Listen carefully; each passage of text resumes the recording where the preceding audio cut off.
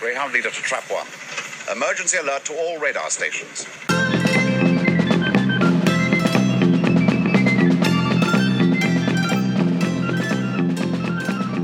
Welcome to the Trap One Podcast Holiday Special. It's a Trap One Podcast. I'm Mark. I'm Jason. So today we're going to talk about The Rise of Skywalker, the ninth Star Wars film in the Skywalker saga. And the final chapter. Yeah. If you believe what they're currently telling us. So before that, I saw a great Christmas Day video on your Twitter feed with your little boy unwrapping the Lego Death Star. Yeah, Santa was very kind to brought us a joint Christmas present, which is Lego Death Star, and that's going to be great fun to build over the next couple of weeks. We've not opened it yet. He's obviously been busy with far too many of the other toys, but it's a case of like when we get that on, I'll probably do the same as what I did with the Millennium Falcon build earlier this year, which was a Christmas present last year by my girlfriend. I'll put it up as a pinned tweet so that people can see the progress as we build it. It looks absolutely brilliant. How does it compare to the Falcon in terms of number of parts and things like that? I think it's only about 5,000 pieces. Right. When I say only, the Falcon was 7,500 pieces. Oh wow! But you get a lot more characters with this one. You get 25 Lego characters, a mixture of obviously the ones from A New Hope, but also you get the ones from Return of the Jedi as well, because part of the Death Star has the Emperor's throne room, so you can kind of like do both films that feature a Death Star. Oh, cool. In certain areas. Cool. Has he got those little droids, the little kind of box ones that roll along? The mouse droids. Is that what they're called? Yeah, I've not actually seen if it has. It would be cool if it does. Yeah. Brilliant. Oh, that'll be a great project. I'll look forward to following that on your Twitter feed. I'll let everybody know when it's up and running. And then if you ever come to dismantle it, you can recreate the scene from The Rise of Skywalker with the ruined Emperor's throne room and everything with the hidden compartment. Yeah, with the hidden secret room with the Sith Wayfinder that leads the way to Exegol, where Emperor Palpatine has returned. Yeah, so having seen him in the trailers, it seemed like Palpatine's back, but we're straight into it, aren't we? It's in the opening crawl that everybody's heard this transmission from Palpatine, and then you've got Kylo Ren is immediately going to find him like that. Yeah, the dead speak, which is obviously is how the crawl starts, and it's almost like Palpatine's got his own podcast that he's broadcasting out to the galaxy. Welcome to the Sith podcast. So obviously it doesn't waste any time. It jumps straight into the plot. This one is, I think from what I've read, roughly set a year after The Last Jedi. So there's a bit of a small time jump, not the usual time jump of like about 3 years that we normally get with most Star Wars films. But I thought it was a nice little Easter egg that the first planet that we see, where Kylo Ren goes to find this Sith Wayfinder, which is kind of like a Sith holocron. It's like a hidden map that will lead him to the resurrected clone Emperor. I think it's kind of like hinted that he's a clone. Is the planet Mustafar, where obviously his grandfather was technically created and resided. I didn't pick up on that at all. Right.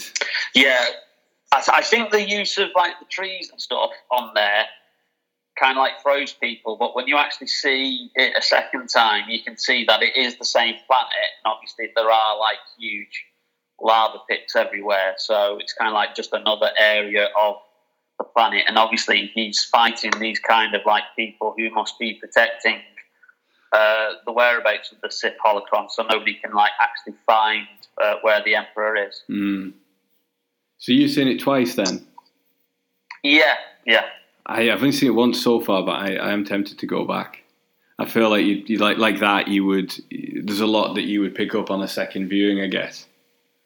Yeah, I mean, the thing that I noticed, obviously, when I first saw it, is because, like you said, it literally hits the ground running straight away, and it kind of really doesn't let up for that nearly 2.5 hours, does it? It's literally bam, bam, bam, bam, bam, action piece, bit of exposition, action piece, right till the very end. It's probably one of the most action-packed Star Wars films I think we've ever got. Yeah.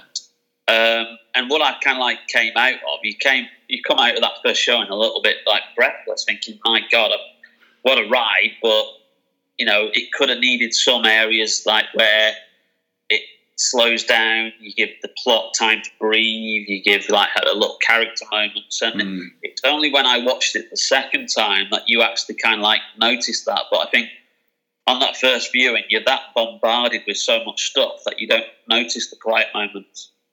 Yeah, definitely. I thought it was absolutely terrific. I came out with the same sort of feeling as The Force Awakens of just coming out on a real high. I thought it was terrific. Yeah, well, it certainly wasn't the coming out of the cinema at the end of The Last Jedi I did that time. Yeah, I think we'll probably talk about Last Jedi. I mean, I know I enjoyed it a lot more than you did. I don't think you come out of it with the buzz that you do from the other Star Wars movies, because it is a lot more downbeat, and the heroes are kind of roundly beaten at every turn, aren't they? Their plans constantly fail throughout the film, and I think we talked about this at the time. At the time, what I came out of it kind of satisfied, but maybe not kind of buzzing like that. And I think where we were in 2017, it spoke of, Trump had won the US presidential election, and the Leave side had won the EU referendum in this country. That there was something there in that feeling of losing, and then how you cope with that, and how you sort of keep a bit of hope alive. And the thing that they walk back, I think, in this movie was the idea that Luke Skywalker had turned his back on the Jedis, and that there maybe was another way that wasn't just Jedi or Sith. And I think everything's become so polarized, that maybe that was kind of a quite attractive idea as well, that you didn't need to be one extreme or the other, that there was some other way. But the first thing kind of Luke says in this movie is basically, "Oh, I was wrong." It's Jedi or Sith. There's nothing else. Yeah, there was a lot of speculation that there was this thing, and obviously it does come from the Star Wars canon that there can be grey Jedi who can control both the light side and the dark side, and obviously use both aspects to their advantage. And still not give in to the dark side, and keep it at bay.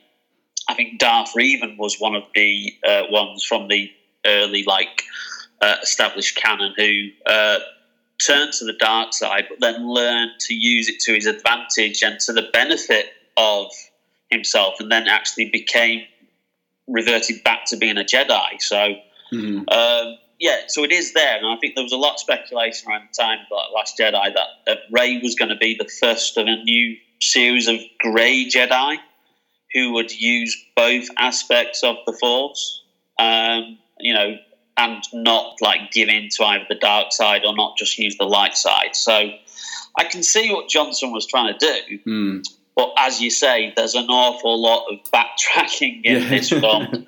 And if you believe a lot of the internet rumours, there's a lot of stuff that's posted on there.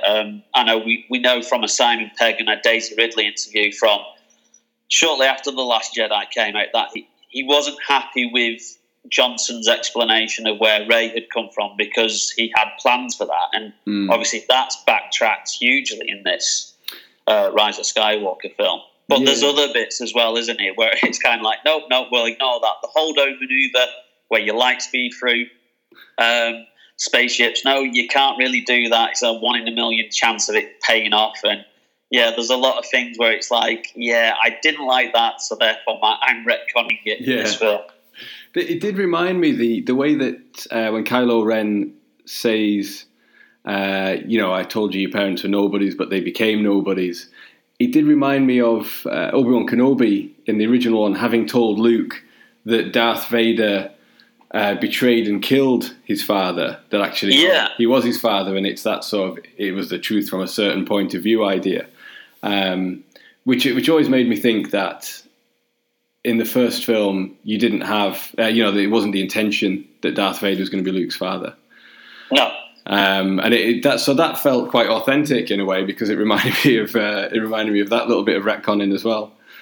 Yeah, and there is a line where I think Kylo does actually say they chose to be nobodies in this one. So it is kind of like you say, the tradition of what Ben Kenobi tells Luke from a certain point of view in Return of the Jedi.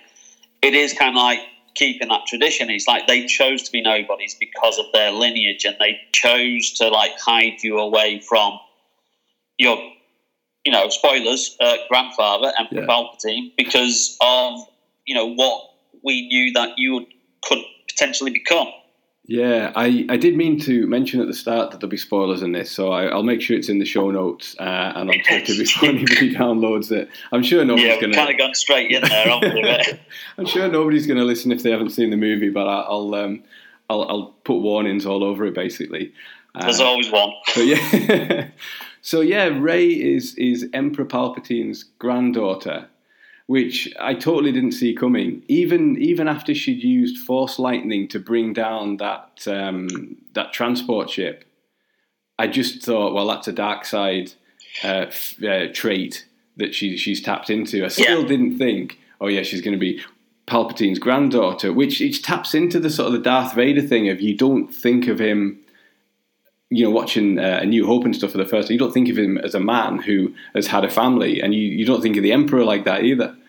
Which made me wonder when did he have the family? Presumably while he was the Supreme Chancellor, before his fight with Mace Windu when his face all melted. I'm guessing. But it is odd to think of him still, kind of conducting all these machinations behind the scenes, and then going home to a wife and kids. As in excuse me, darling, I'm just going into the bathroom for a minute. I need to make a quick transmission, and putting on his Darth Sidious hood and going to Darth Maul, and then a knock on the door saying, "Darling, what are you up to?" No, it's all right, darling. I'll be out in a minute. Yeah. Yeah, I'm just manipulating the trade negotiations from afar and things. Yeah. I suppose the other thing with that is, which kind of like with the prequel trilogy as well, it shows what a short time span all of this has taken place over. In the very first film, you've got Obi-Wan Kenobi saying, for 1,000 generations, the Jedi helped to bring peace and justice to the galaxy, and then in such a short space of time that the Jedi have been wiped out, the Empire rose, fell, the New Order's risen, and it's all within kind of a human lifetime, really, isn't it? Or not much more than a human lifetime. Yeah, I mean, I've got one of the books I got for Christmas was the Rise of Skywalker Visual Dictionary, and what they used to do with the Star Wars books is they used to either set everything from either before or after the Battle of Yavin, like in the first Star Wars film in Episode 4. And what they've now done is they've kind of changed it, and now it's the Battle of Crate, which was in The Last Jedi, and now they've worked back the time span from that, and I think it's roughly about 62 years, I think, from the events of the Phantom Menace that then lead into the Rise of Skywalker. So, like you say, it is effectively a generation. Yeah, in terms of after 1,000 generations, it's kind of a blip, isn't it? Which like I guess we hope we're going through at the moment with the rise of the far right sort of thing. It's a blip in a general upward trend of human progress. And I know obviously a lot of people and a lot of older Star Wars fans are kind of like, what, when the prequels first started being released, we're on about the whole inconsistencies that were arisen and that, George Lucas said it was like, more than like just 20 odd years ago that, the Jedi were in charge, or it's implied by Obi-Wan's speech that it was longer. But when you actually think about it, and you think about kind of like what Lucas was intending, and obviously look at history in general, because a lot of it, he does draw on history to make that allegory. He's like, if you look at Nazi Germany and how much they basically got rid of art, they got rid of anything that was against them. And it's kind of like similar to what the Empire did. As soon as they took control of the Republic, they virtually wiped the Jedi out from existence and obviously from memory. And it's easy how, we see it in this day and age, like how much people forget about things, that only happened 10, 20, 30 years ago. And, I loved the way that was kind of like highlighted in like films like Rogue One, where you saw on the planet of Jeddah where the Jedi statues have been collapsed and fallen, because obviously the Empire was just wiping out any trace or, kind of hint of like, that the Jedi ever existed. So they were kind of like creating this own myth to like, make sure that people just didn't believe in it. Yeah, they were. That seemed more established than they were. Yeah, because thinking about this, The Force Awakens, there's doubt in the minds of sort of Finn and Rey as to whether Luke Skywalker and the Force are even just legends, aren't they? I think it's because Han Solo gets that great line where he says it was all real. It really happened.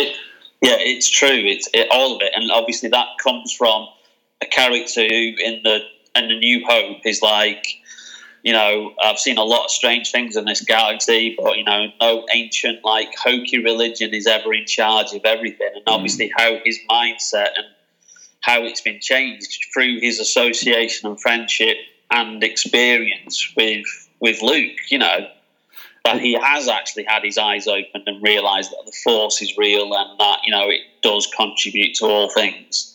So that's a nice little character progression that they did there. Because I think he's even standing in the same place aboard the Falcon when he says the line, isn't he? Yeah, it's nice that. So what it made me think of with that the characters go from not being sure whether all that happened with the rebellion, and I guess Rey and then Luke Skywalker appearing at the battle at the end of The Last Jedi has made people believe it all again. To even, I suppose, know who Palpatine is, and that he could use the Force as well.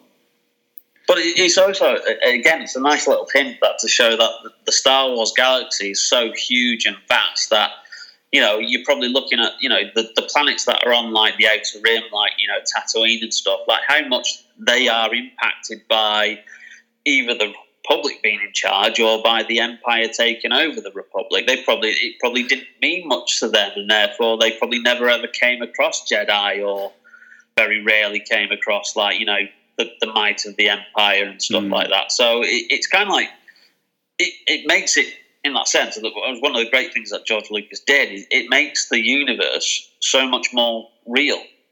It's that lived-in look as well that he kind of like honed in the very first film as well, that they've continued through most of the films. Yeah, that's great. And just as a diversion, I know we've both been watching the documentary on BBC 4, the Galaxy That Britain Built.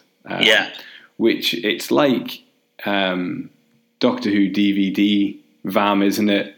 Of these kind of aging special effects guys, and especially in the first one when they had a much smaller budget, what they were making the props out of that have become these incredibly iconic items. And the lightsaber handle was off an old-fashioned camera flash. Yes, it was, yeah. All that kind of stuff. It's a great documentary, and I think it'll still be available on the iPlayer for a while. I'd recommend anybody go and see it. It's excellent, really excellent. And anything like that where you get all clips of the movies and things, it's really exciting. Did you, before the screening of The Rise of Skywalker, I don't know if this was all screenings or whether it was just a View Cinema thing, was like a kind of a short film about the whole saga, and was interviewed with the cast. Yeah, that was shown. I mean, obviously, both occasions that I saw it at two different View cinemas, right. But I presume it was probably attached to the actual, print of the film, and probably shown in like other cinemas like Odeon or Cineworld as well. But yeah, it was a lovely little kind of 5-minute kind of mini movie about like how much this thing has continued and touched everybody over like the past 42 years. Yeah. I thought that was a great way to open it, because it really hit all the nostalgia and the great kind of mythic scale of it. Probably a good way of getting everybody kind of really well disposed before going into the movie, wasn't it? Of just reminding you how powerful and the grand scale of it is. Yeah. It was really nice.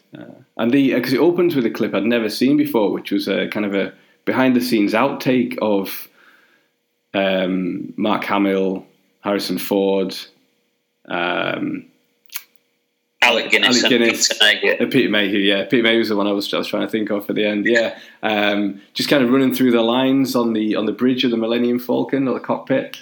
They're doing a quick camera rehearsal thing, aren't they, before they actually start filming? Yeah, and it's absolutely lovely, and just the camaraderie between them, and it's just, I'd never ever seen that before. It was excellent.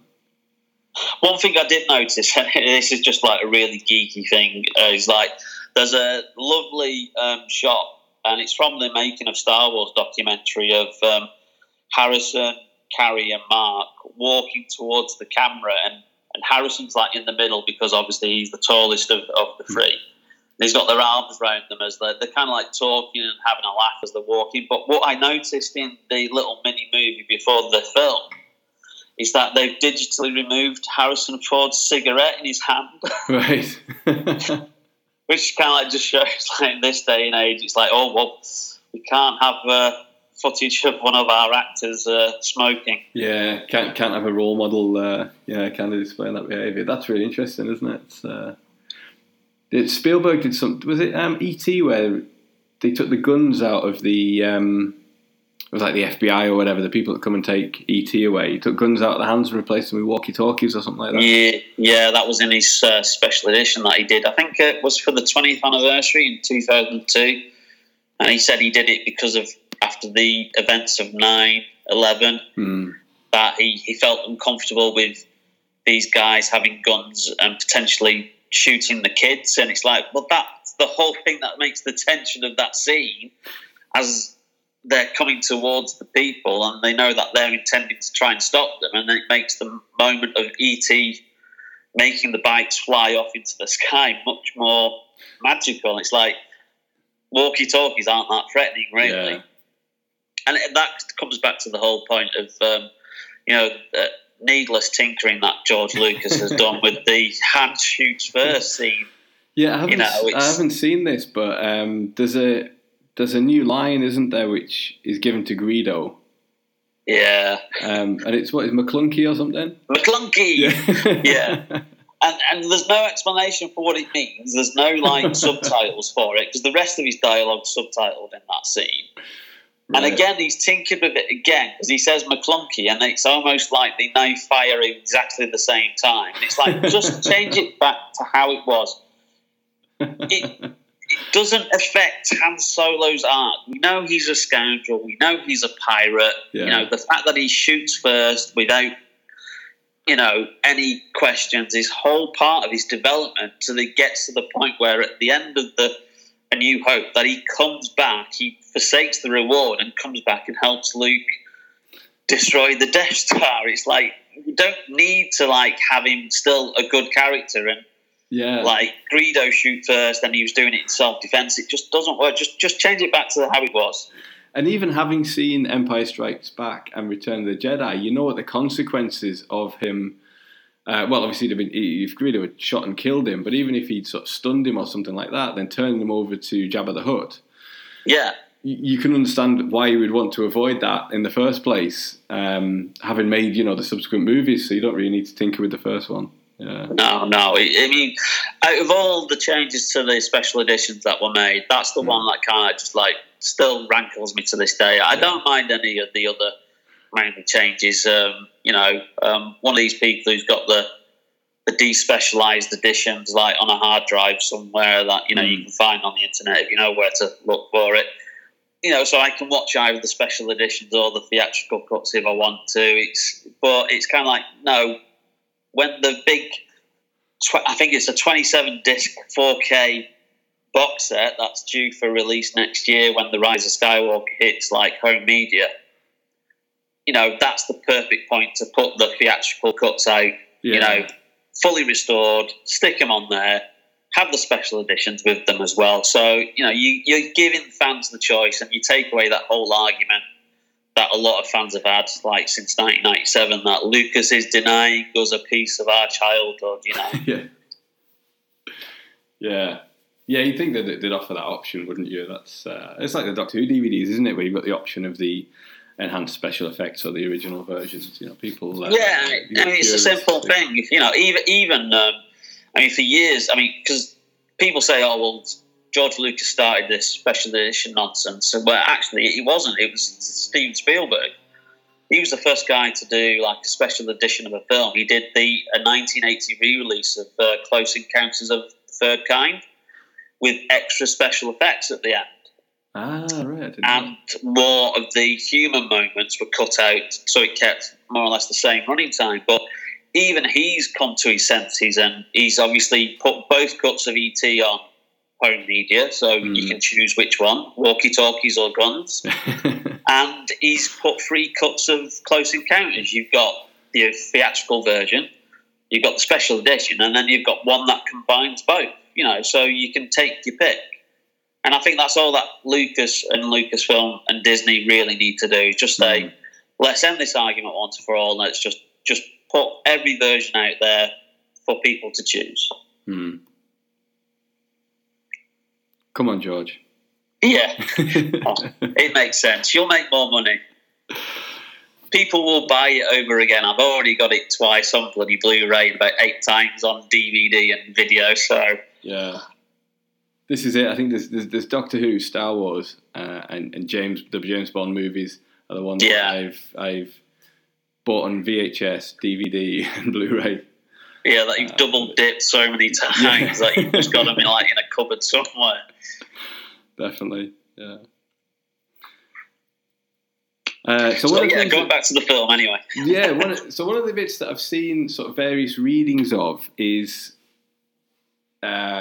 Finn, when he's going to tell Rey something just before they get sucked underground.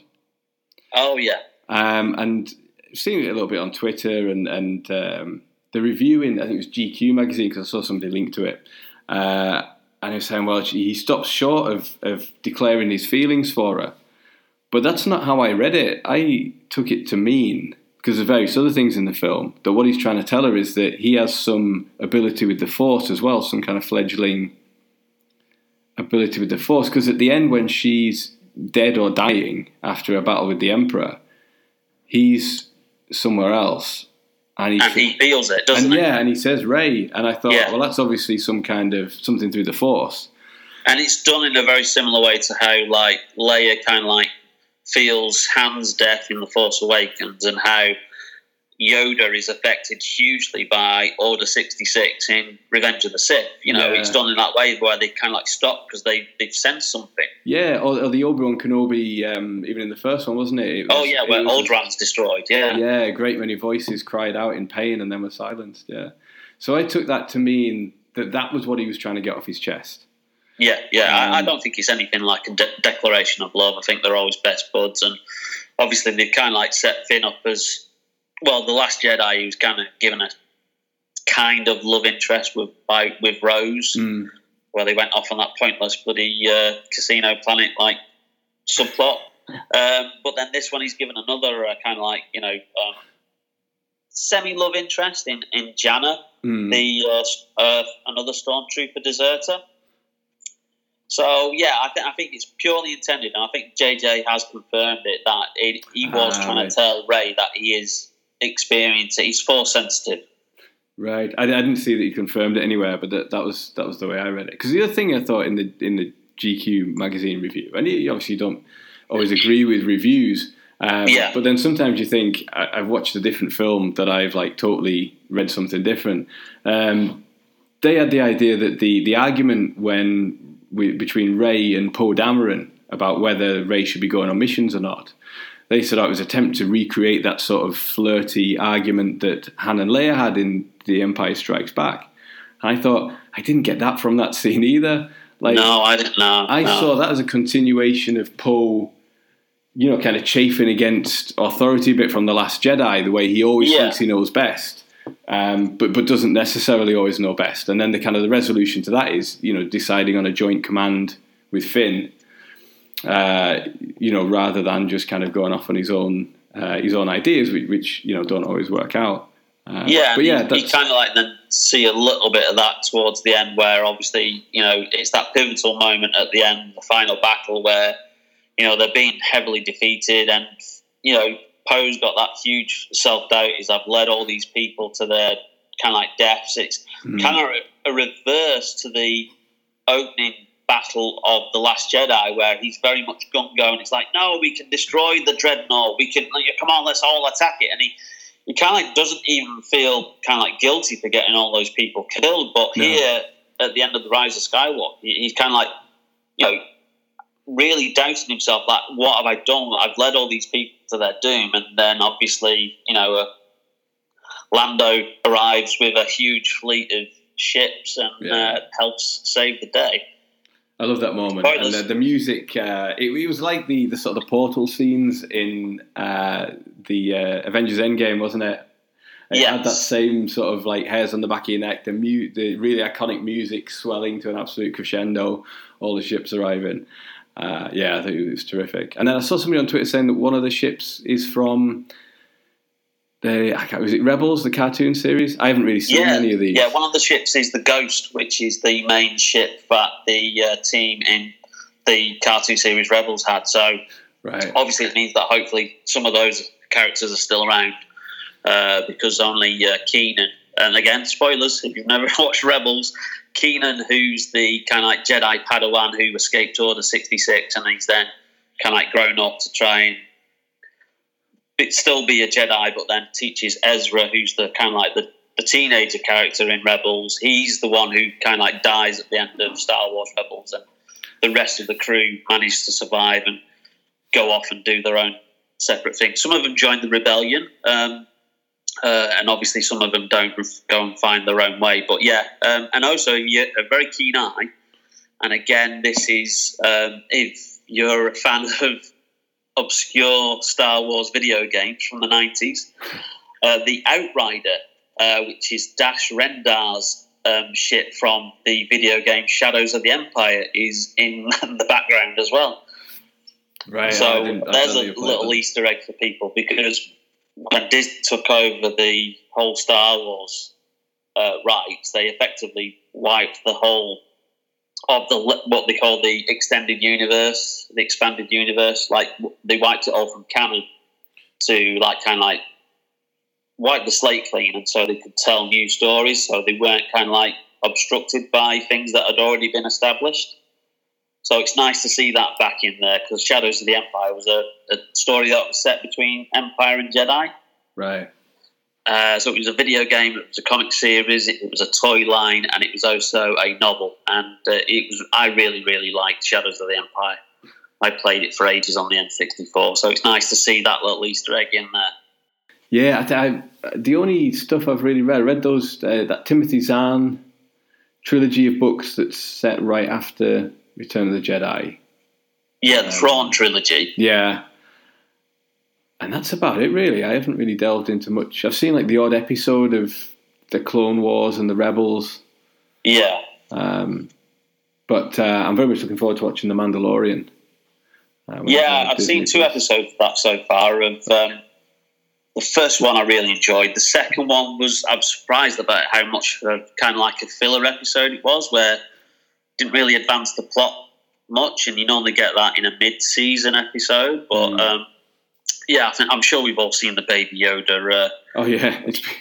So he's kind of like turned out to be like the little star and hit of the series now. Yeah, and just the star of 1,000 memes, isn't he? It's this huge internet sensation. So when is that set? From what I understand, it's set about 5 or 6 years after Return of the Jedi. So some sections of the Empire are still about, and obviously are still trying to hold on to sections of the galaxy, because in the new established canon, you've got obviously there was the Battle of Endor, and that's where the Emperor perished, and they destroyed the second Death Star. But then obviously what the Rebels and the New Republic then did was continue to push the remnants of the Galactic Empire to the outskirts of the galaxy.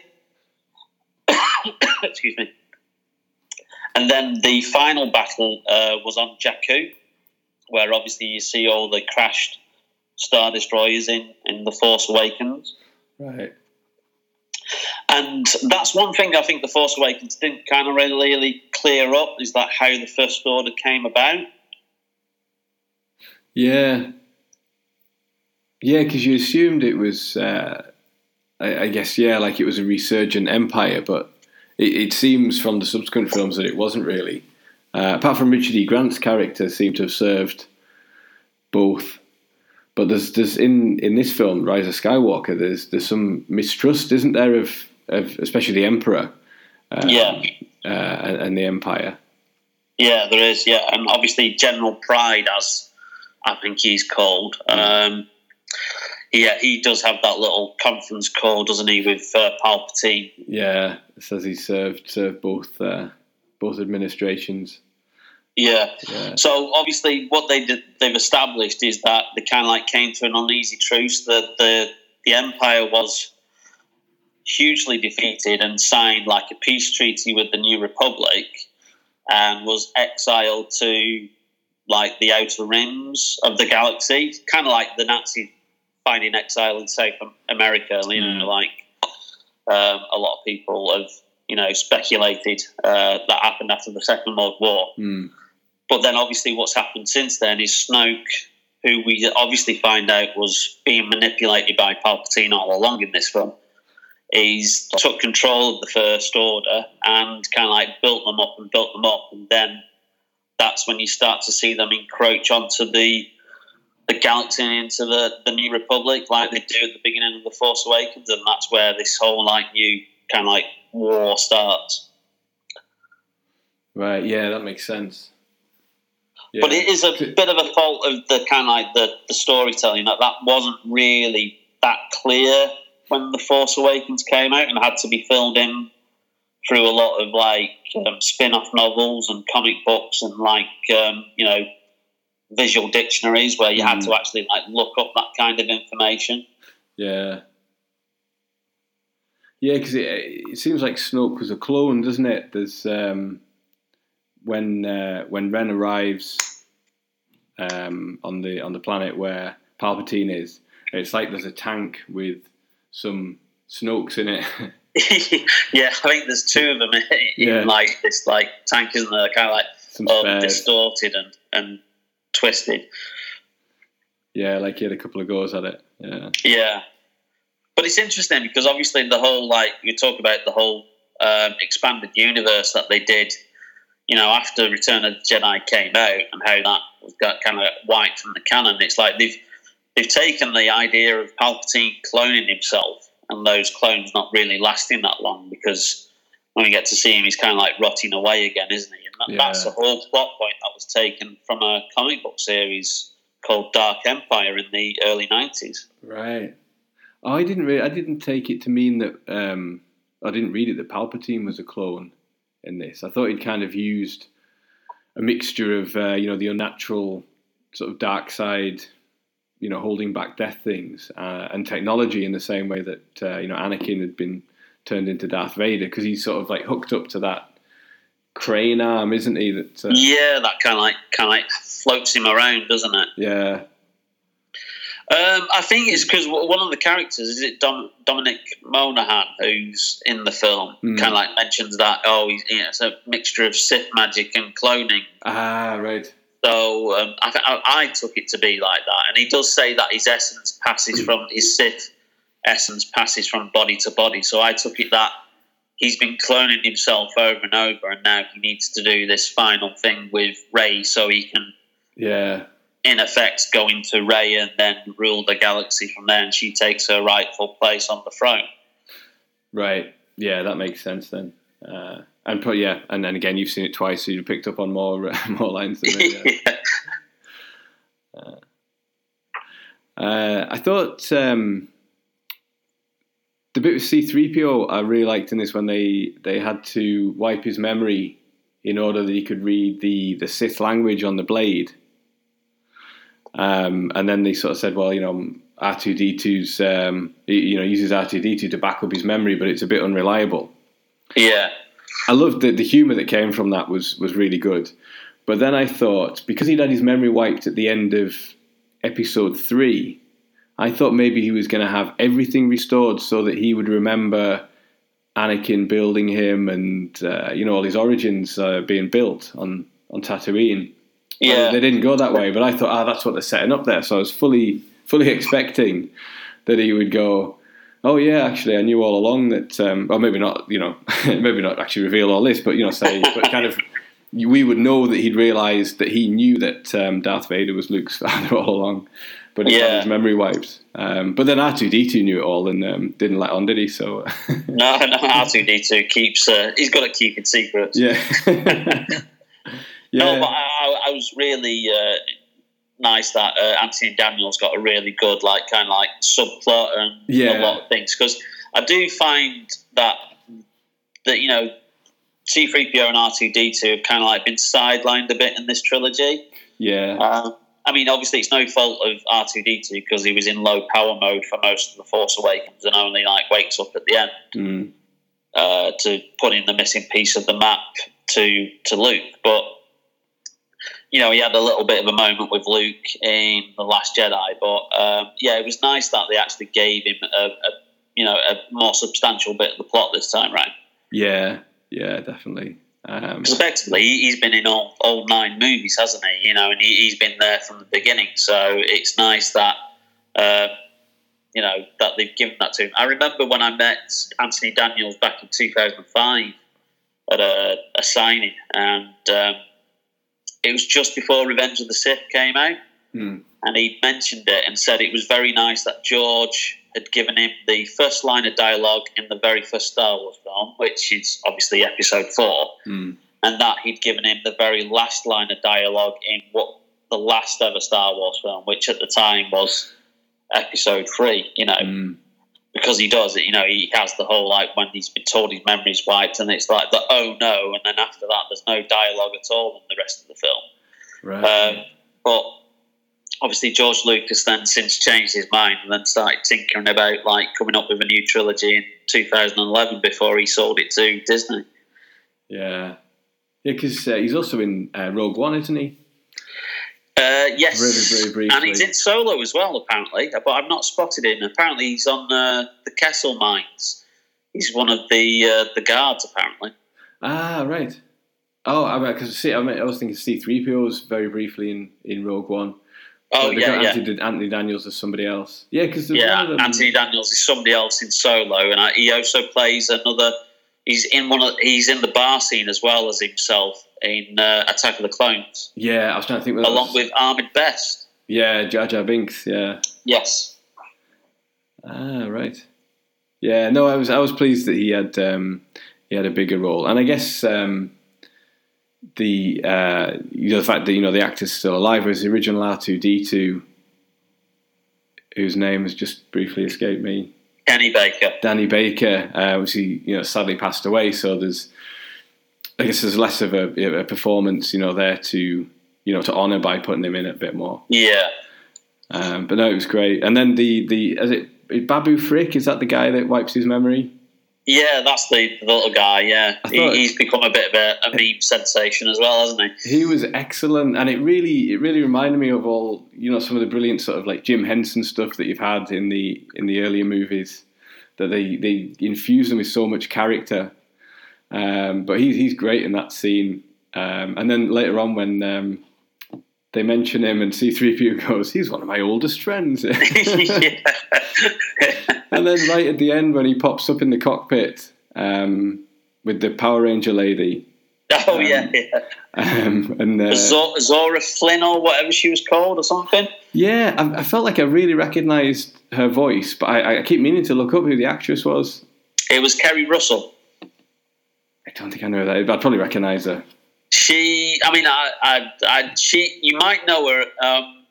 She's the agent in the beginning of Mission Impossible 3 who where they put the bomb in her brain. Yeah, the bomb in her brain, yeah. But she's got a long relationship with J.J. Abrams because when he first got his first break in television, she was the star of Felicity, which was his first TV series that he got made. Right. So he's kind of like put her in stuff, all along. So he gave her a role in this film, which I think was nice. And obviously, she gets an action figure out of it, and she doesn't get to show her face, so she doesn't get typecast in stuff like this. So yeah, it's a nice little Easter egg for J.J. Abrams fans. And for J.J. Abrams, it's Greg Grunberg, I think he's called. Yeah, as Snap Wexley, the X-Wing pilot. Yeah, he's. I've seen this before that J.J. Abrams considers him his good luck charm and basically puts him in everything. Because he was a character in Alias, which was probably the first J.J. Abrams thing I ever saw. Yeah, I used to love Alias. Yeah. It was really good. He was great in that. And then I think in the first Star Trek film that J.J. Abrams directed, he's the voice of Kirk's father or stepfather who's calling him when he's stolen the car. That's right. Yeah. He's the voice of his stepfather, isn't he? Yeah, his stepfather, obviously, because Thor's his dad, isn't he? Yeah, Chris Hemsworth. Yeah. And then he was the pilot in Lost, I think, who's only in like one episode. And he's been in Mission Impossible and all kinds of stuff like that as well. So it's like he considers him his good luck charm and he pops some different things. But this is, I think he's in The Force Awakens, isn't he? But this is a much bigger role. He is, yeah. He's in more scenes here. But he's absent in The Last Jedi, so kind of like, and apparently I think they've done a kind of a spin-off comic book that he was off on another mission at the time, like of the event, so he wasn't around, and that's why you don't see him like in The Last Jedi. Yeah, and also nice to see Dennis Lawson. Yeah, now this was one of the rare spoilers that I'd actually come across because I think he'd confirmed it to somebody, and then obviously it got traction and. Then obviously spiraled off into the internet and Twitter and stuff. So it's one of the rare things that I'd actually come across that he'd agreed to come back. And so I was looking forward to a bit more of Wedge. And then literally he's in it for about 2 seconds with one line. Yeah, because I know he's Ewan McGregor's uncle, isn't he? In real life, obviously. But I kind of got the impression he doesn't really like talk about Star Wars, or he's not particularly enamoured with it. I think he's one of those actors that I think he's kind of like very much how Alec Guinness got to like towards the end of his like career. He's because it was such a success. He felt that it kind of like took the shine away from his other more popular, more acclaimed work. Right. So I think there is that Dennis Lawson. I think certainly. In the early 2000s and stuff, was a bit snooty towards Star Wars, but he's a lot of people said that he refused to appear in The Force Awakens. Right. He turned them down, but he actually has since clarified that he would have loved to have done it, but he was actually doing another job at the time and they couldn't work the dates out. So I think he's kind of like mellowed in his own old age towards the franchise. Yeah. Ah, good. I'm pleased. Yeah, and the other thing was... You've not done what Alec Guinness did once anyway, who once told a small boy that he'll sign an autograph for him if he never watches Star Wars ever again. I remember that, because he said the little kid told Alec Guinness, I've seen it 20 times or something, didn't he? Yeah, or something like, I watch it every single day or something. Right, yeah. Yeah, that's harsh. Yeah, very harsh. And I thought Matt Smith had been announced for this movie, so I was looking out for him all the way through. But yeah, there's been a lot of rumours about that since the film came out, because I remember that announcement where they said that Matt Smith was going to be in the cast. And there's a lot of kind of like rumours that he was either going to be playing a younger Palpatine clone or Palpatine's son. Or there's kind of like, since it came out that there was a lot of reshoots running up to October of this year, that a lot of speculation is saying that he was actually going to be playing a character from the Clone Wars who was powerful in the dark side, called the Son of Mortis. And that's who the dagger belongs to, apparently. That he was actually going to be the main villain of the film until they then decided to bring back Ian McDiarmid as Palpatine. Now, I've not seen this confirmed anywhere, or whether he actually filmed any footage or not, and then he's since been cut out. But that's the current rumor that's going around on the internet at the moment, that he was actually going to be being the Son of Mortis, who was going to be the major dark side villain, but it doesn't kind of fit in with the plot that we got. So whether or not it was just going to be a cameo or not, I don't know. Yeah, that's a shame. Because remember, he obviously got it was announced he was in that Terminator movie, and then he's only in it for about 20 seconds, isn't he? Yeah, because I think it was announced that he'd signed a free picture deal at the time that Terminator Genesis came out, and he doesn't seem to be having a lot of luck starting in big franchises, does he? No, I think it was. Somebody was saying about the I've lost track of the Terminators, but the most recent one, was it Dark Fate? Dark Fate, that's the one that I haven't seen. Yeah, me neither, but it's like the third one in a row that's intended to be the first in a new trilogy. And completely bombed because yeah, you've got a trilogy of first parts now that lead nowhere. Yeah. But we've got Richard E. Grant, who is kind of a Doctor Who, and just looks like he was just born to play an Empire officer, doesn't he? Oh yeah, of course he does. Yeah, and he does such a good job, and I like his little bit of kind of chemistry that he has with Dominic Gleeson, who I think he's a lot better in this film than what he was in the previous two. I think the previous two he was a bit too over-hammy. Yeah, he's very arch, wasn't he? Yeah, very, very. But he seems to rein it in a bit in this one. And then obviously he's revealed as the spy who's leaking information out to the Resistance and gets his comeuppance at the end. Yeah, so he wasn't in it a lot, but it was nice that he got that twist. And then it wasn't even to help the Resistance. It was just because he hates Kylo Ren so much. Yeah, my enemy's enemy kind of idea, wasn't it? Yeah. But he's obviously, because he seemed like he was very high-ranking in the previous films as well. So obviously his career hasn't done great since Kylo Ren took over as Supreme Leader.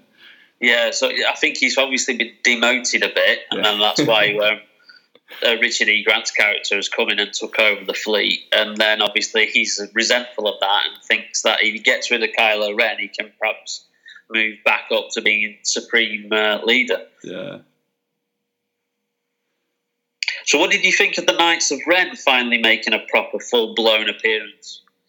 Yeah, I thought they were cool. They looked really good. I think they needed to have probably been established earlier in the series properly. Yeah. To have a bit more impact. If you'd seen maybe some of their faces and got a bit more background about them. But of course, for one movie, they set them up as quite kind of tough, kind of evil looking. So you know that Ren's got a bit of a fight on his hands when he has to get through them all at the end. Yeah, I mean, they do carry on that Star Wars tradition of a cool looking villain who doesn't really do much, like Boba Fett and Captain Phasma. Yeah, and cool masks and cool weapons, and that's all you need. Yeah. Yeah, and obviously we haven't talked about Ben's redemption. Oh yes. How did you feel that worked? I thought it worked very well. I mean, it kind of I think it was obvious that it was going to come. And I did like, obviously, how they worked its way around it, obviously, with Leia reaching out to him, and he did get that kind of like full character arc, because he since The Force Awakens he's been very conflicted. He's been literally trying to struggle. Instead of the dark side taking him over, it's been the light side. So it's kind of like a twist on Anakin in a way, isn't it? His grandfather, because Anakin was very much like the dark side. He was fighting against the dark side, but with Kylo, it's established that it's the other way round, and that's what's conflicting him, and that's what Snoke was teasing him for, like in The Last Jedi, and saying that, you're killing your father almost broke your spirit, and you're no good to me anymore, get rid of the mask. And so I like the fact that, he kind of like fears that he needs to put the mask back on, and they fixed it, didn't they, at the beginning of the film? Yeah. And that needs to like strike that fear again. And then obviously he's got that whole conflicted feelings towards Rey, and that, I offered you my hand once, and I genuinely meant it, we can do this. But yeah, the appearance by Harrison Ford as Han Solo was a nice little touch. That was a total surprise. I didn't see that coming. No. I think you only expect the Jedi to come back as Force ghosts, don't you? Yeah, well, there's a line of dialogue, isn't it? It's saying, you're not really here, you're just my memory. And it's almost as if he's, instead of having that scene where he's talking to himself, or where he's kind of like, you just see him brooding, it's good that they actually have Harrison Ford there, who's kind of like the other side of Ben's persona. He's like saying, no, it's Kylo who's dead now. You've come back and you need to go and help Rey now. I thought that was very well done. Yeah, and the mirroring of the bit on the bridge in The Force Awakens, with the dialogue kind of being repeated with, I know what I have to do, but I need help. And I thought it was really, really effective. And obviously the fact that his link with Leia is what killed her. Yeah. It was. I thought it was the best way they could have done it. I think, like you say, it was always on the cards. I think because you've got in the original trilogy, that if somebody else can sense that there's still good in them, that they can come back from it. And his eyes never turned red, did they, like Anakin? No. Which, don't know, why did his eyes turn red when he went to the dark side? Why was it only him? I've always wondered that. I mean, it's a great image in Revenge of the Sith when he turns to the camera and his eyes are like Sith-like, but it's never really fully explained, is it? But obviously we got Palpatine. Palpatine, when he restored himself, like by sucking out the life essences of Ben and Rey in that final battle, but his eyes then went Sith-like, didn't they? To show that he'd fully restored his body. Yeah, I like the way there's that. We talked before about the hidden chamber in Palpatine's throne room on the old Death Star. It's never, I mean, it could be in the spin-off stuff, but the fact there's those little sort of pockets where there's the dark side, so like the cave on Dagobah, and then even on Luke's island, there was that sort of cave underneath the island, and then it seemed like where Rey dived into, that there's just these areas that I guess the Jedi live near or create somehow. I like that it's really, I like the fact it's not explained why they're there, why Jedi live near them, or whether a Jedi living there somehow creates it or whatever. It's a nice little idea, and touched upon there. And it's where where the visions, because that's where she has the vision of a sort of Sith version of Rey trying to come with a double lightsaber.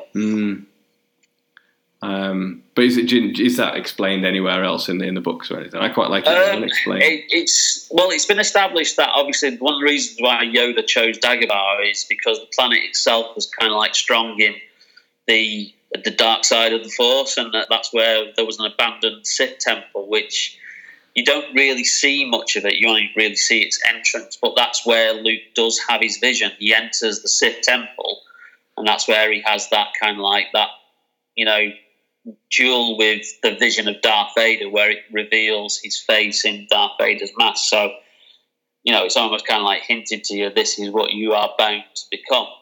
Right. So that's the only bit of canon that I've actually seen regarding that. That's Yoda was so strong that he thought the ideal hiding place was to be on a planet that was very strong in the dark side, so they would never find him. I never got that. I thought that was just a cave.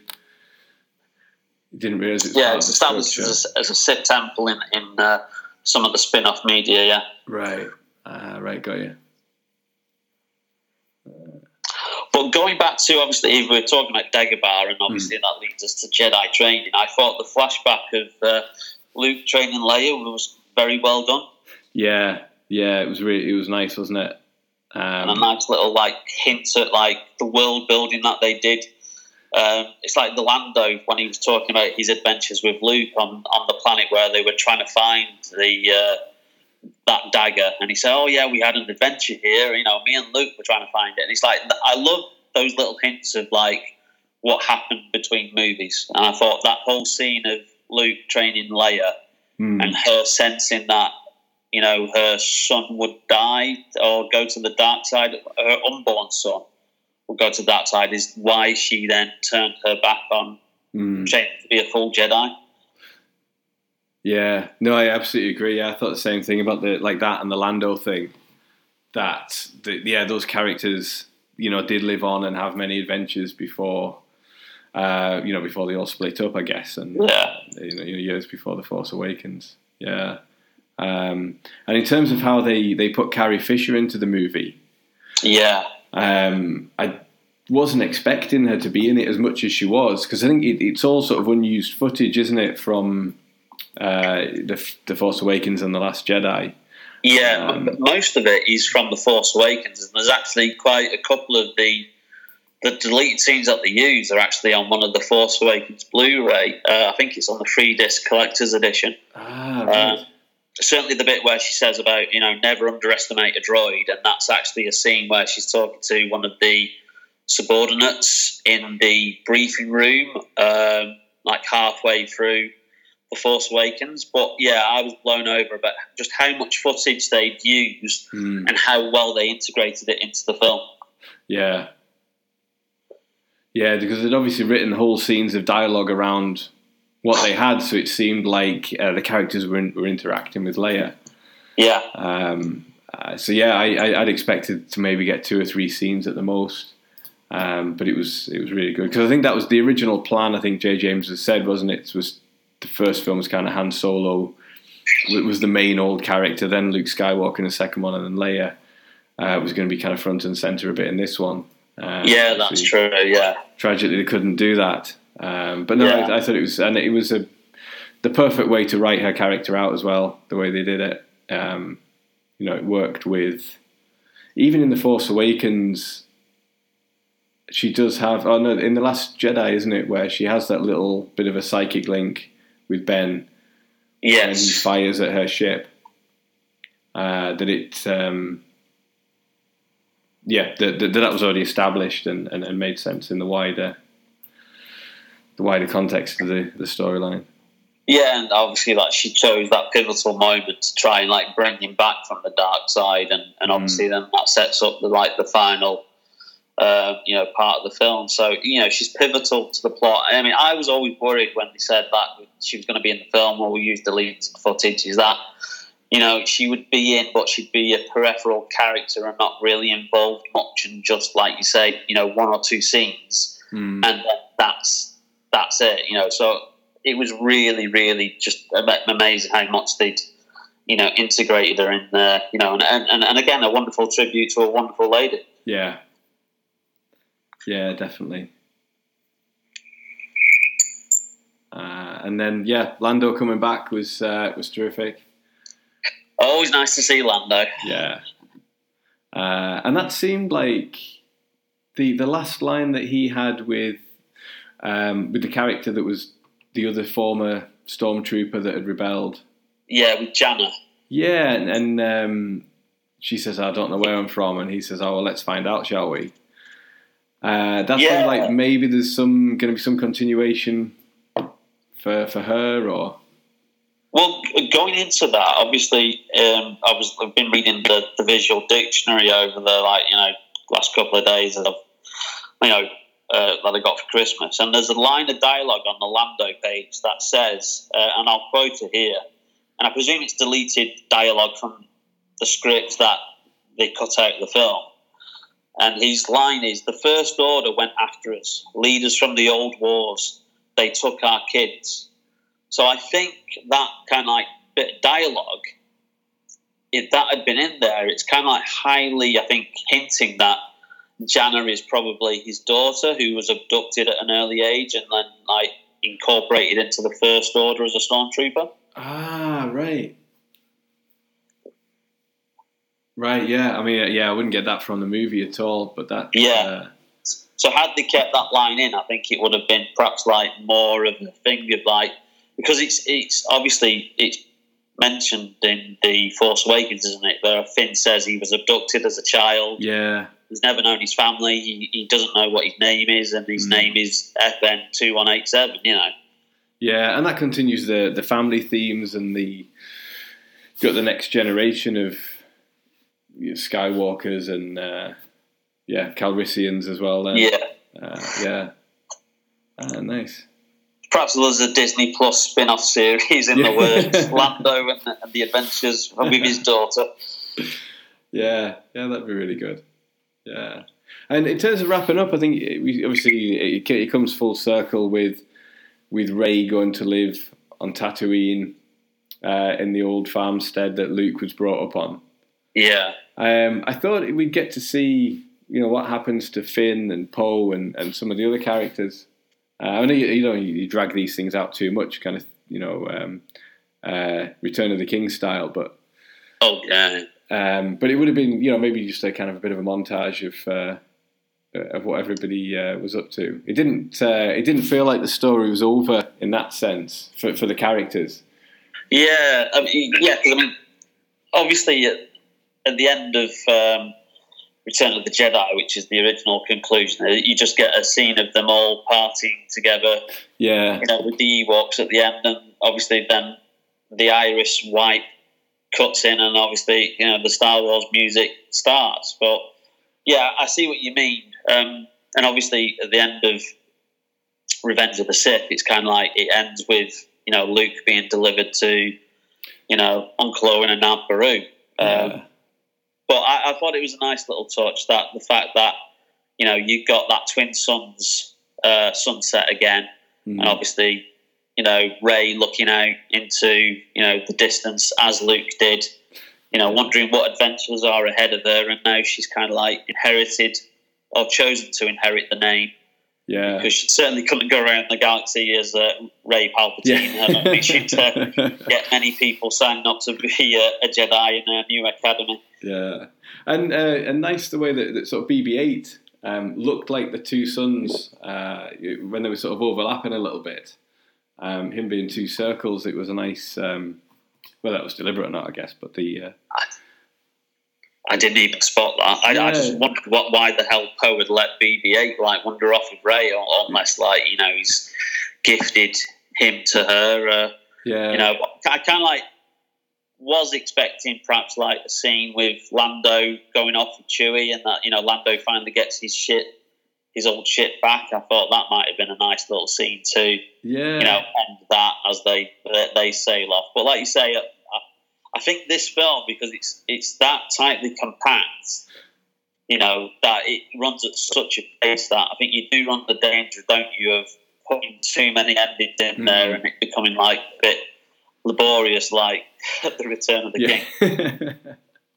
Yeah, it just been somewhere in between, I think. Yeah. But yeah, it's always very nostalgic, like seeing that farm again, isn't it? The moisture farm. It's although that's a bit of a kind of a tough life for her to choose for herself.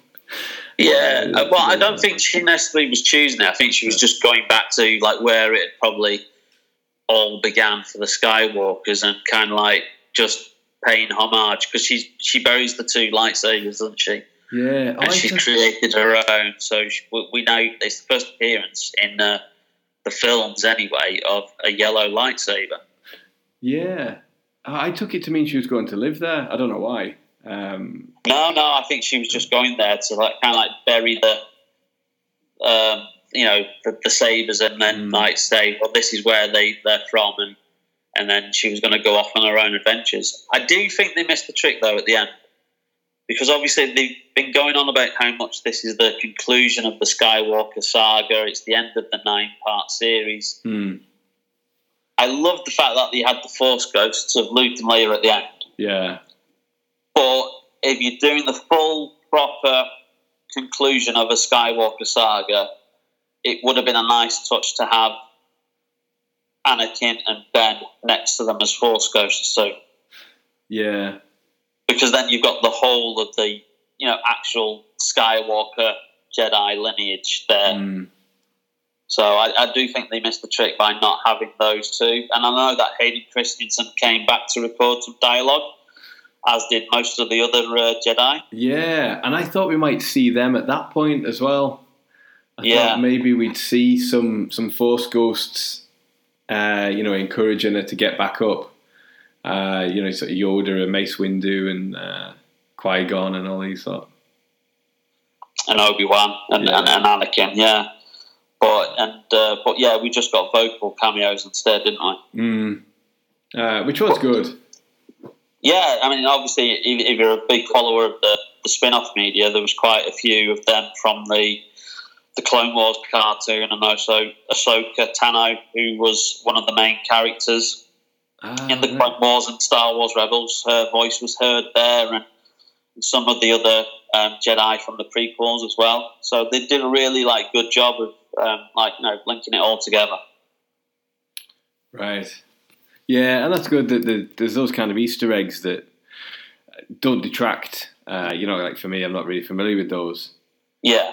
But like you say, for people that followed everything, it's it's a nice little kind of kick when you pick up on that sort of stuff, isn't it? Yeah, they're not shoehorned in. It's like if you're a fan, you notice them, and if you're not a fan, they just go over your head. And I think those are the best kind of references and in jokes that you can have. Otherwise, you kind of go down a Doctor Who in the mid-80s, cul-de-sac where your whole stories are built from continuity from 20 years previously, and just confuse the general audience. Yeah, before even the era of home video. Yeah. Yeah, definitely. No, I thought it was a brilliant film to end the saga. Loads of links, like say, to all the previous movies. Plus enough new stuff. As I say, I thought Babu Frick was great. Little droid Dio was another cool little design for a droid. Yeah, voiced by J.J. Abrams as well. Oh, I didn't realise that. Right. Yeah, he did the voice for Dio. Yeah. Cool. Yeah, but again, a nice little design, and like you say, it's that kind of beat up, used look for technology in that universe as well.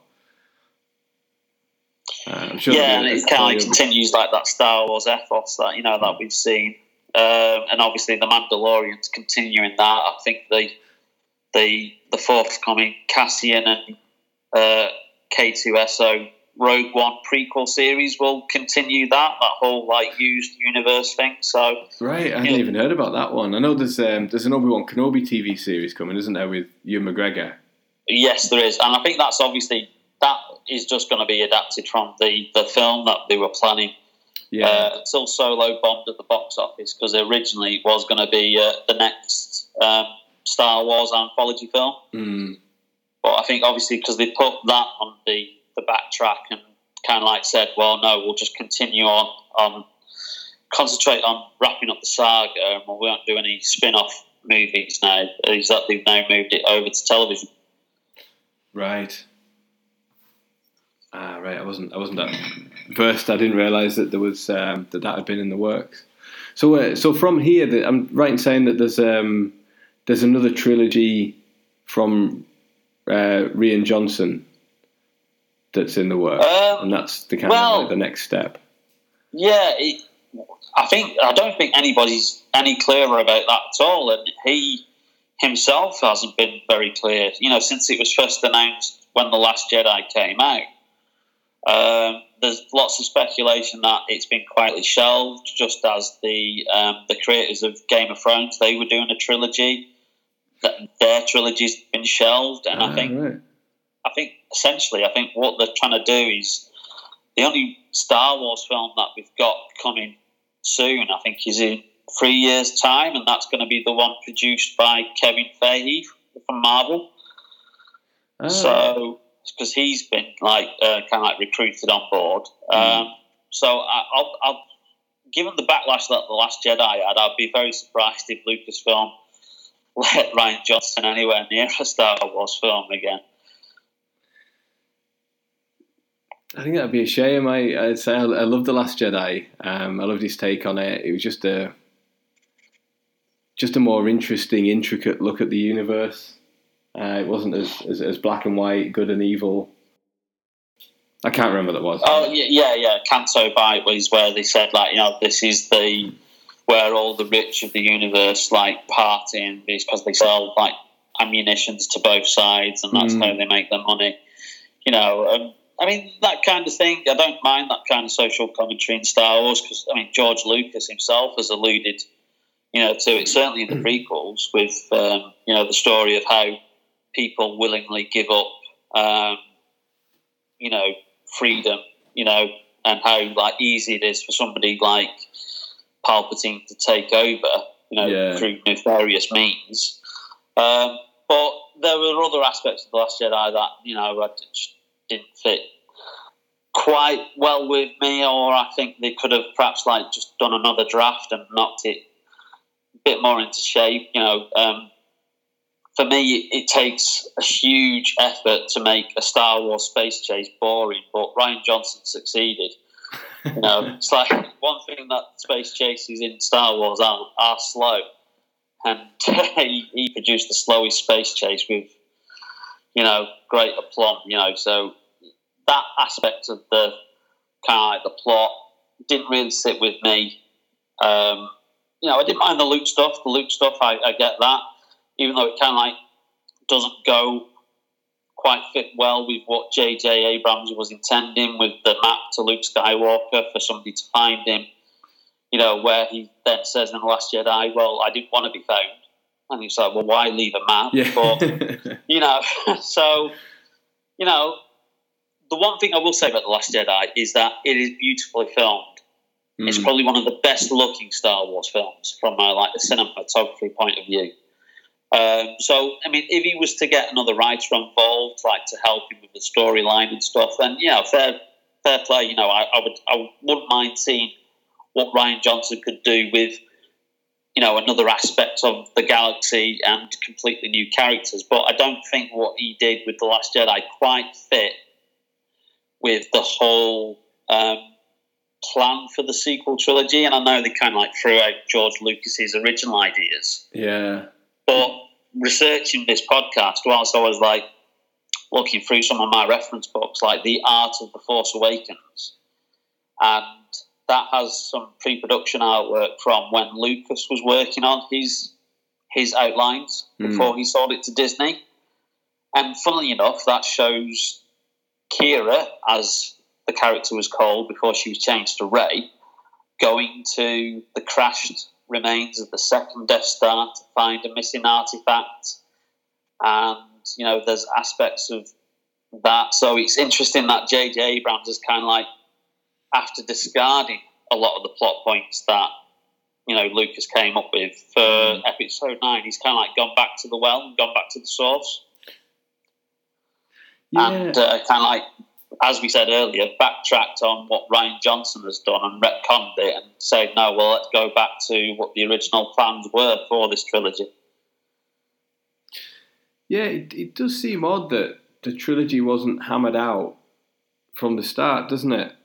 Yeah. In terms of they made the first one and then said, Rian Johnson, you're going to direct the next one. You can do whatever you want, and then we'll just figure out what we're going to do in the third one. It feels like, especially when you look at, I suppose, the Marvel franchise, and that is plotted out 5-6 years or more in advance. Oh yeah, Kevin Feige has said that they literally have a huge wall from about the success of, I think, from once they knew that it was starting to be successful, and from when Thor and then Captain America came out and they were leading into that first Avengers film, he said they basically plotted out the next 20-odd films all on a huge wall somewhere, with little post-it notes and pieces of string all linking to each other. So that kind of planning and intricate detail, really can work, and, it's been reported that, Colin Trevorrow, who was the original director for Rise of Skywalker, has said in an interview that, after he saw what Rian Johnson was doing with the middle part, he said he couldn't really get his version of Episode 9 to work, and he asked for one change to be made. And obviously this is in the light of things like Carrie Fisher passing away. He said, you need to keep Luke alive because I'm going to make Luke pivotal to my version of Episode 9. And apparently, Catherine Kennedy and Rian Johnson stuck to their guns and said, no, Luke is staying dead. And then that's when Colin Trevorrow kind of went, well, I can't work with that. And he either walked or was fired, depending on which rumours you believe. And then obviously JJ was then brought back in. Yeah, I mean, for such a huge franchise, it feels like an odd way of working. I mean, by all means, I don't mind. It's great that a studio can give that much creative control to, a filmmaker, because a lot of these films, and some of the Marvel films, you do feel are kind of made by committee, aren't they, and not really the true director's vision. But I think when you're dealing with something that is going to tell a story over 3 films, you really do need to keep to the basic outline that you've plotted out. Yeah. And apparently J.J. Abrams and Lawrence Kasdan, when they were writing the script for Force Awakens, did plot out 8 and 9, and give a rough outline. And apparently Johnson just went completely off track and did his own thing, And it's well, who's in control? Where does the book stop for somebody to say, well, actually, you can't do that because we need this and this to happen? By all means, still do that, but you've got to change that and this because we need that for the last film. So, there should be a Kevin Feige character there, shouldn't there? I guess who's the caretaker of the overall thing and keeps it on track. Yeah, It's amazing how consistent the spin-off stuff like the cartoons and the comics have been. Because you've got Dave Filoni, who's the guy who's the supervising producer and writer for the cartoons, and how much they've been very consistent. And obviously he's now with Jon Favreau in charge of The Mandalorian. So, if I was ever to put Star Wars, under the supervision of some, people who know what they're doing, it would be those two. Yeah, Jon Favreau, because, I mean, a lot of his stuff is fine. I mean, I love Elf. It's my favourite Christmas movie. We watch that every Christmas Eve. And then the first 2 Iron Man films, I love. And he's obviously kind of a big deal at Disney, isn't he? Because he's done the Jungle Book and The Lion King. And now he made some serious money for him, hasn't he? Yeah. Maybe this person should... the person who should be behind or directing, the next bunch of Star Wars movies. Yeah. But when it's something that is so kind of culturally significant, because like the Marvel films, people pour over them, don't they? And then they pull apart any inconsistencies in the timeline or anything like that. And Star Wars even more so has got a huge obsessive fan base. I think I might be getting this wrong. It's called Exquisite Corpse storytelling, where you sort of write a bit and then you pass it on to the next person and they do their bit and then it gets passed on. I think that's what it's called. But it's odd to do a major film franchise in that way, isn't it? It is, but it's kind of it's the whole thing that you used to do at school when you'd write a paragraph, fold it over, and somebody else would then take it over, and you'd end up with a complete mess that wasn't coherent at all, But I mean, for all its faults, I still enjoy these films. For me, they're still Star Wars. They still have enjoyable moments, regardless of whether I don't enjoy quite the whole as Episode 8. that will still sit for me as probably, the worst of the 12 Star Wars films that we've got so far. Yes, I'm including the Clone Wars spin-off movie in that. It was released theatrically, so it does count. Do you count the Ewok movies? No, because they were made for television. Okay. They just got a release over in the UK because somebody thought they could make a quick buck. Yeah. The holiday special? But yeah, I think it's quite good how JJ's just wrapped it up and, been, he has made it a 9-part saga. Yeah, absolutely. It takes some doing to correlate it all together like that. I just came out of the film as with The Force Awakens, absolutely buzzing. Just some loads of great moments. Your favourite characters coming back, new characters that were absolutely terrific, and even just pushing the boundaries. I suppose like I think it's new to this one, isn't it? With the Force that objects can be sort of transferred. I think it's because of the rare link, isn't it, between Rey and Ben? Yeah.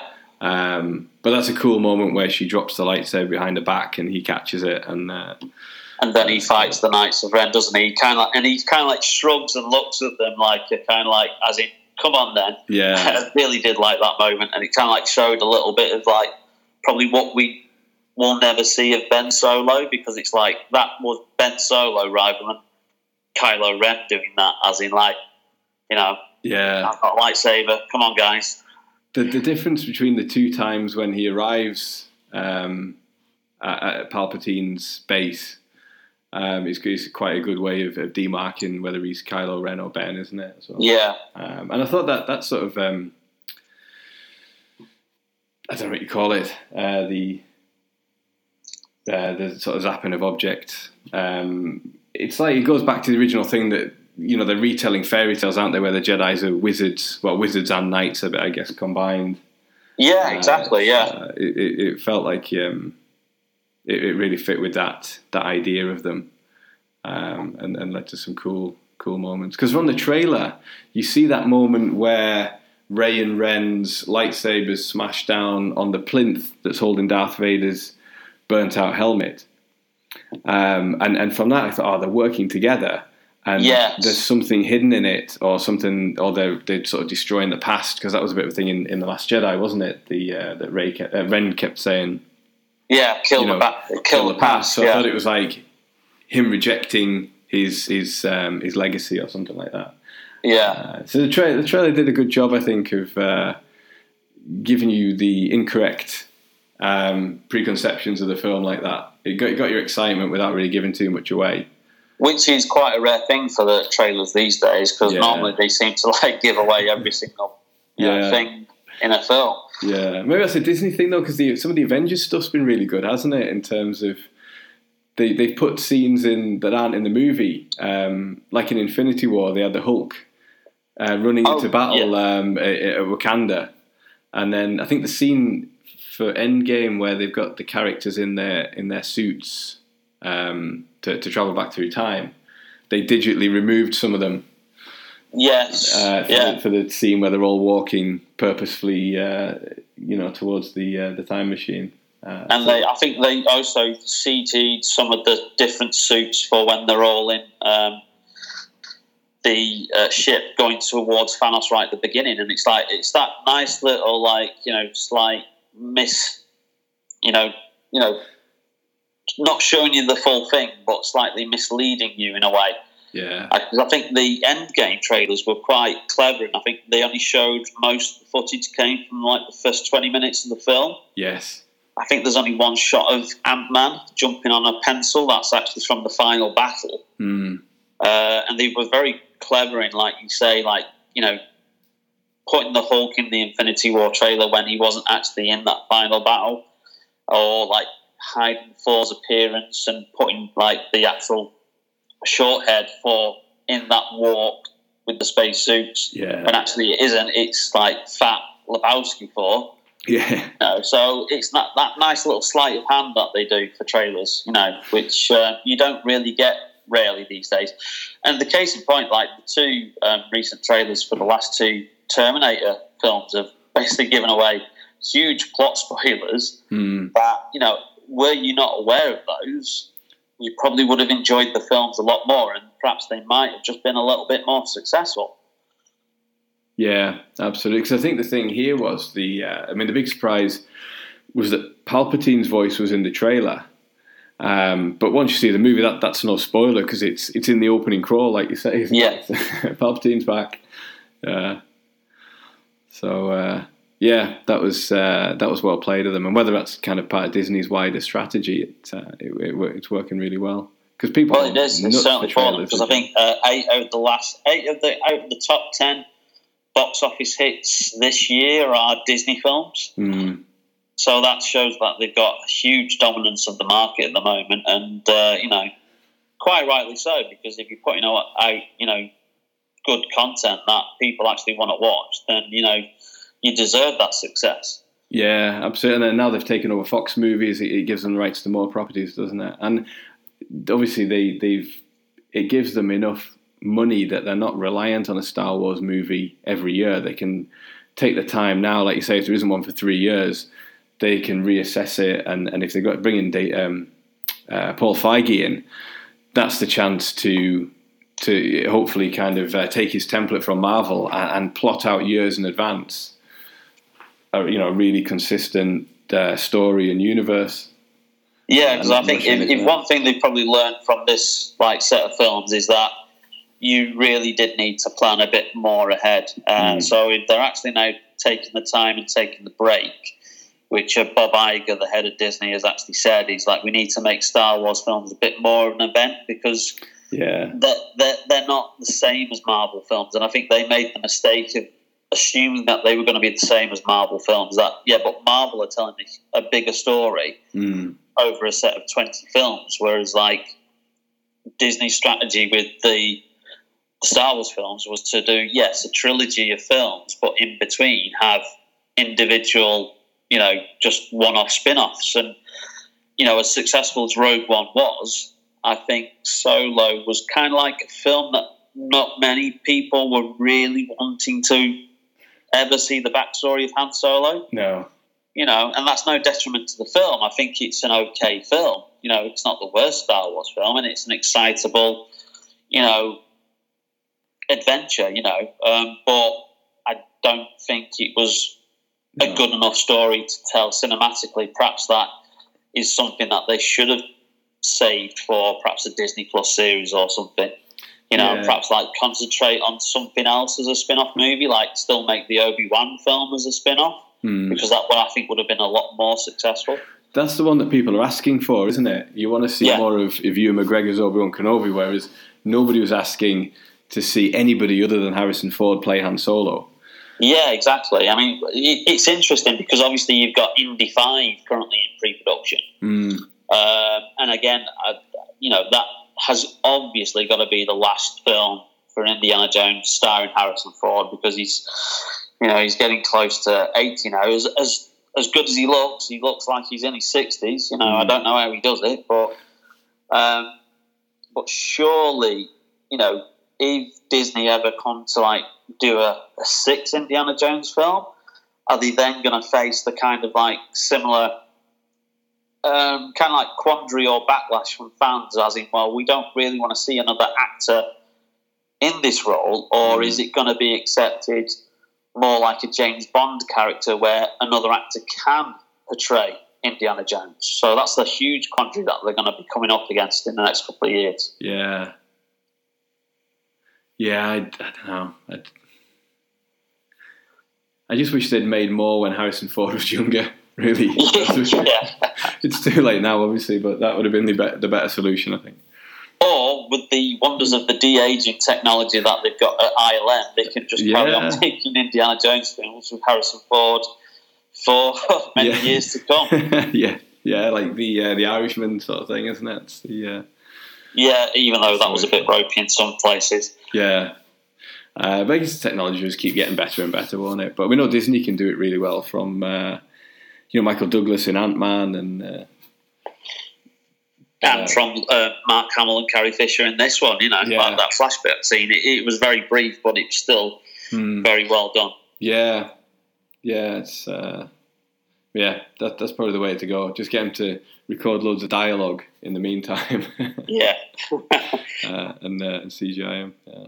Or they could just do what they did with Alec Guinness and sample bits of like letters and make him form full words like they did for The Force Awakens and Rise of Skywalker, where he says Rey, and he'd never said that in any film ever. Yeah, yeah, that's true. It's like Harrison Ford. There's many hours of dialogue across a lot of films for him, isn't there? Oh, of course there is. Not somebody that massively changes his accent for a part, is he? No, he isn't. No. Or you could even go down the Peter Cushing CG route, like they did for Rogue One. It's the technology opens up a lot of possibilities, but then it also opens a lot of debate about the ethics of it as well. Yeah, definitely. And this is a discussion we had recently, wasn't it, with Keith for a Doctor Who podcast about recreating the Doctor Who's that are no longer with us. What the most effective ways are, whether it's recasting or.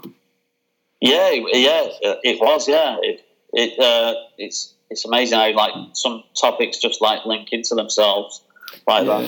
If it's anything like Doctor Who, Star Wars, you've got a huge fan base, and there's a huge element of nostalgia, isn't there? That's the.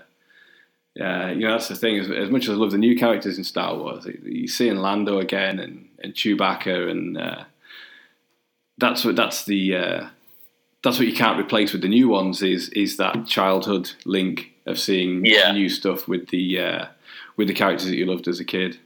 So there's always going to be a huge market for that. And that era will always be Star Wars to us, regardless of like how many other Star Wars films they make.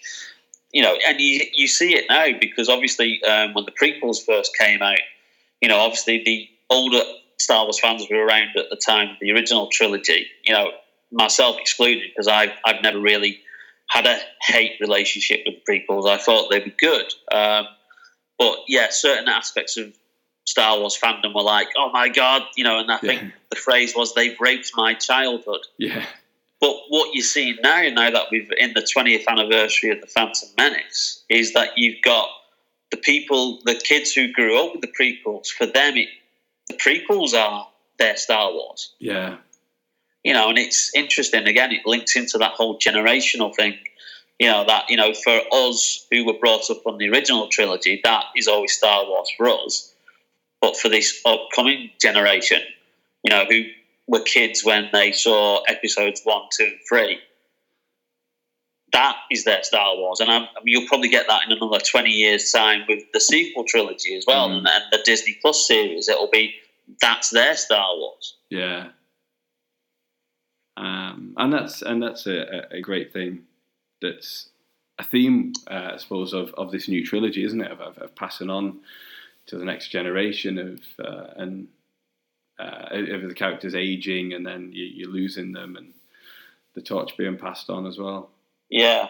And as much as Mark Hamill goes on about, that they kind of like missed the trick by, they brought the band back together, but they didn't have a scene with them all together. And then it's like, yeah, I do get that. And as an old school fan, I would have loved to have seen, I think I tweeted a couple of images that somebody had photoshopped, ages ago, that there's one of a photo of Lando, Han, Luke and Leia in the Falcon, the cockpit of the Falcon.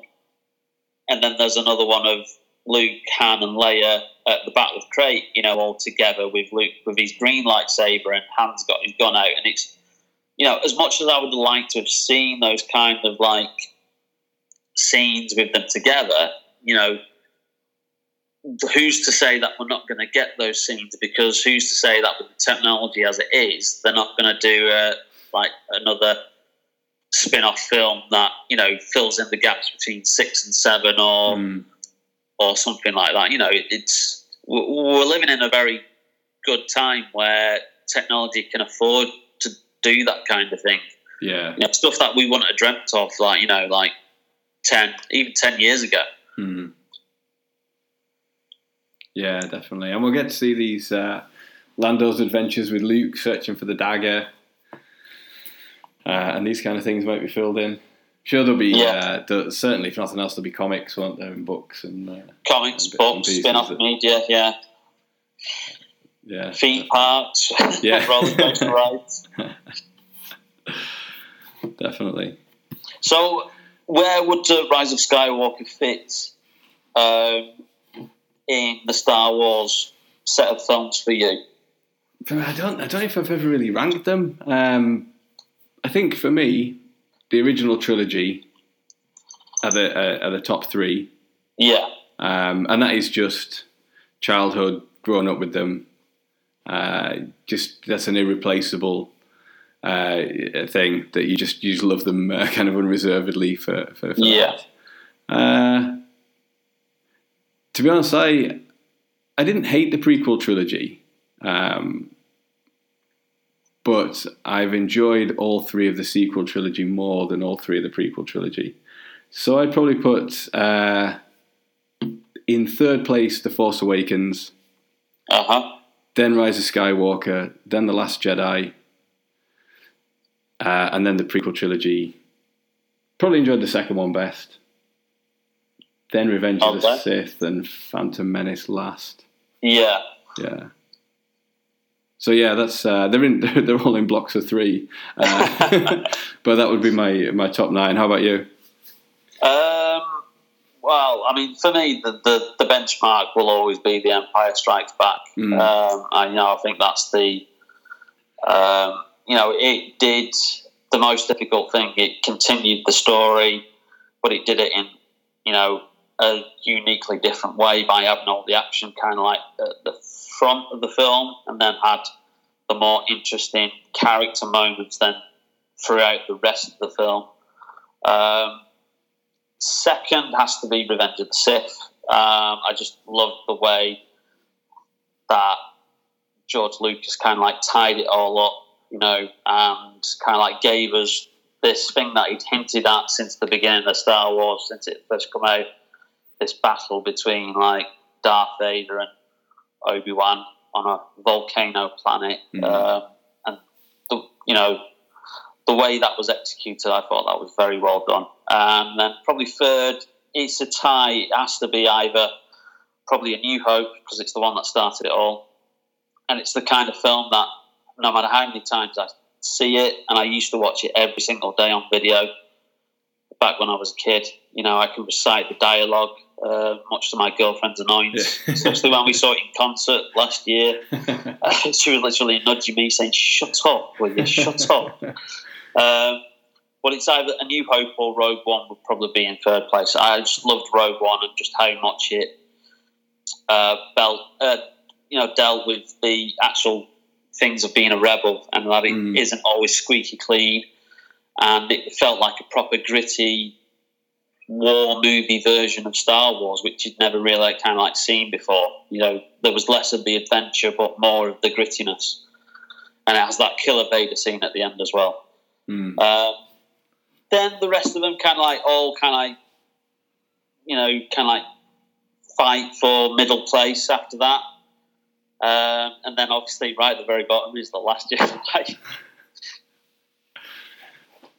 Poor Last Jedi. But it's still a Star Wars film, and it's still that even if I would go through all the films like every so often, I'll watch them all in order. I'm never going to be that kind of person who would miss a film out, because there are still elements of The Last Jedi that I absolutely think are brilliant and do like. I might not like the overall whole of it or certain things that they did, but to me it's still Star Wars. And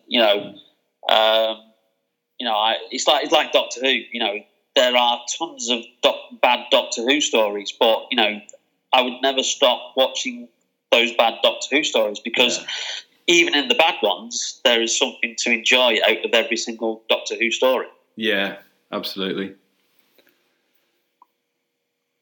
Yeah, there's always a performance or a scene or a bit of writing or a bit of direction. There's always something that you go, I like that bit. I love that bit. Yeah, that for me is either is Star Wars. Yeah, definitely.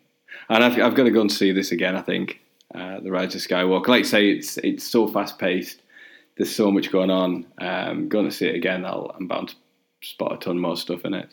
Yeah, I would certainly recommend it because you do notice more things that you probably missed from the first instance, and you do actually see that it isn't as fast paced as what you probably thought when you on that first viewing. There are those character moments and those slow moments that help you, kind of like just take a breather and then get ready for the next action set piece. But yeah, it's a good film. I really enjoyed it. Yeah, it's hard the first time because you've watched the other ones so many times, particularly the original trilogy. When you're a kid, you've got that capacity to watch something every day, haven't you, and never get sick of it. That although there's sort of 9 or 11 or whatever now, it does still feel like an event, and particularly for what we're now dubbing the Skywalker saga. Even the first time you see the opening crawl, you think, oh wow, I'm going to see a new opening scroll here. Like say the other ones, you can virtually recite word for word from the original trilogy. I like that they've always kept that sort of really excitable sort of. It's like the Saturday morning matinee adventure thing, isn't it? It's like the dead speak. It's a great way of opening it. It is, yeah, and it is I think it would have been a lot different had George Lucas, as his original intention was, had he got the rights to Flash Gordon. We would have been denied Star Wars, and it's purely because he couldn't get the rights to do his big budget cinema version of Flash Gordon that he had to come up with his own story. And as much as I like that 1980 Flash Gordon film, it isn't a patch on it. Star Wars films. Absolutely not.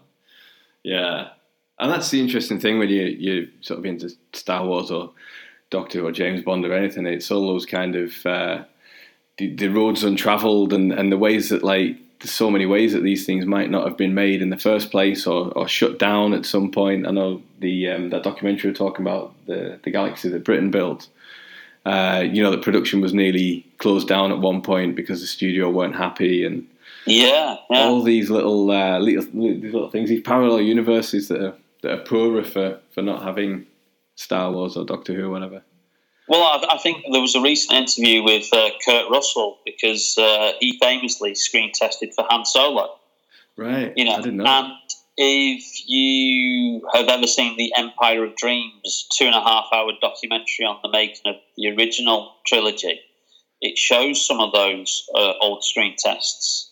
And it is, bizarre to think that, we could have had Kurt Russell as Han Solo, we could have had Sissy Spacek as Princess Leia, could have had William Katt as Luke Skywalker. It could have been a completely different set of films, and then would that have impacted on the success of it all? You just don't know. But I think he commented on an interview that he'd recently seen it on YouTube or something. He was just astounded at how bad he was, and that he's glad that Harrison Ford got the role. Now that you've said that, he's probably the only other person that I can imagine playing Han Solo. Yeah. Because you think about Big Trouble in Little Chinatown, and there are some similarities with the character. Harrison Ford, perfect. Yeah, look at how he plays Snake Plissken and MacReady in Escape from New York and The Thing, and there's a few Han Solo traits in there. Yeah. Probably a bit more cynical than Solo in general, but like you say, you could, if you close your eyes and think about it, you probably could see Kurt Russell pulling it off. Mm.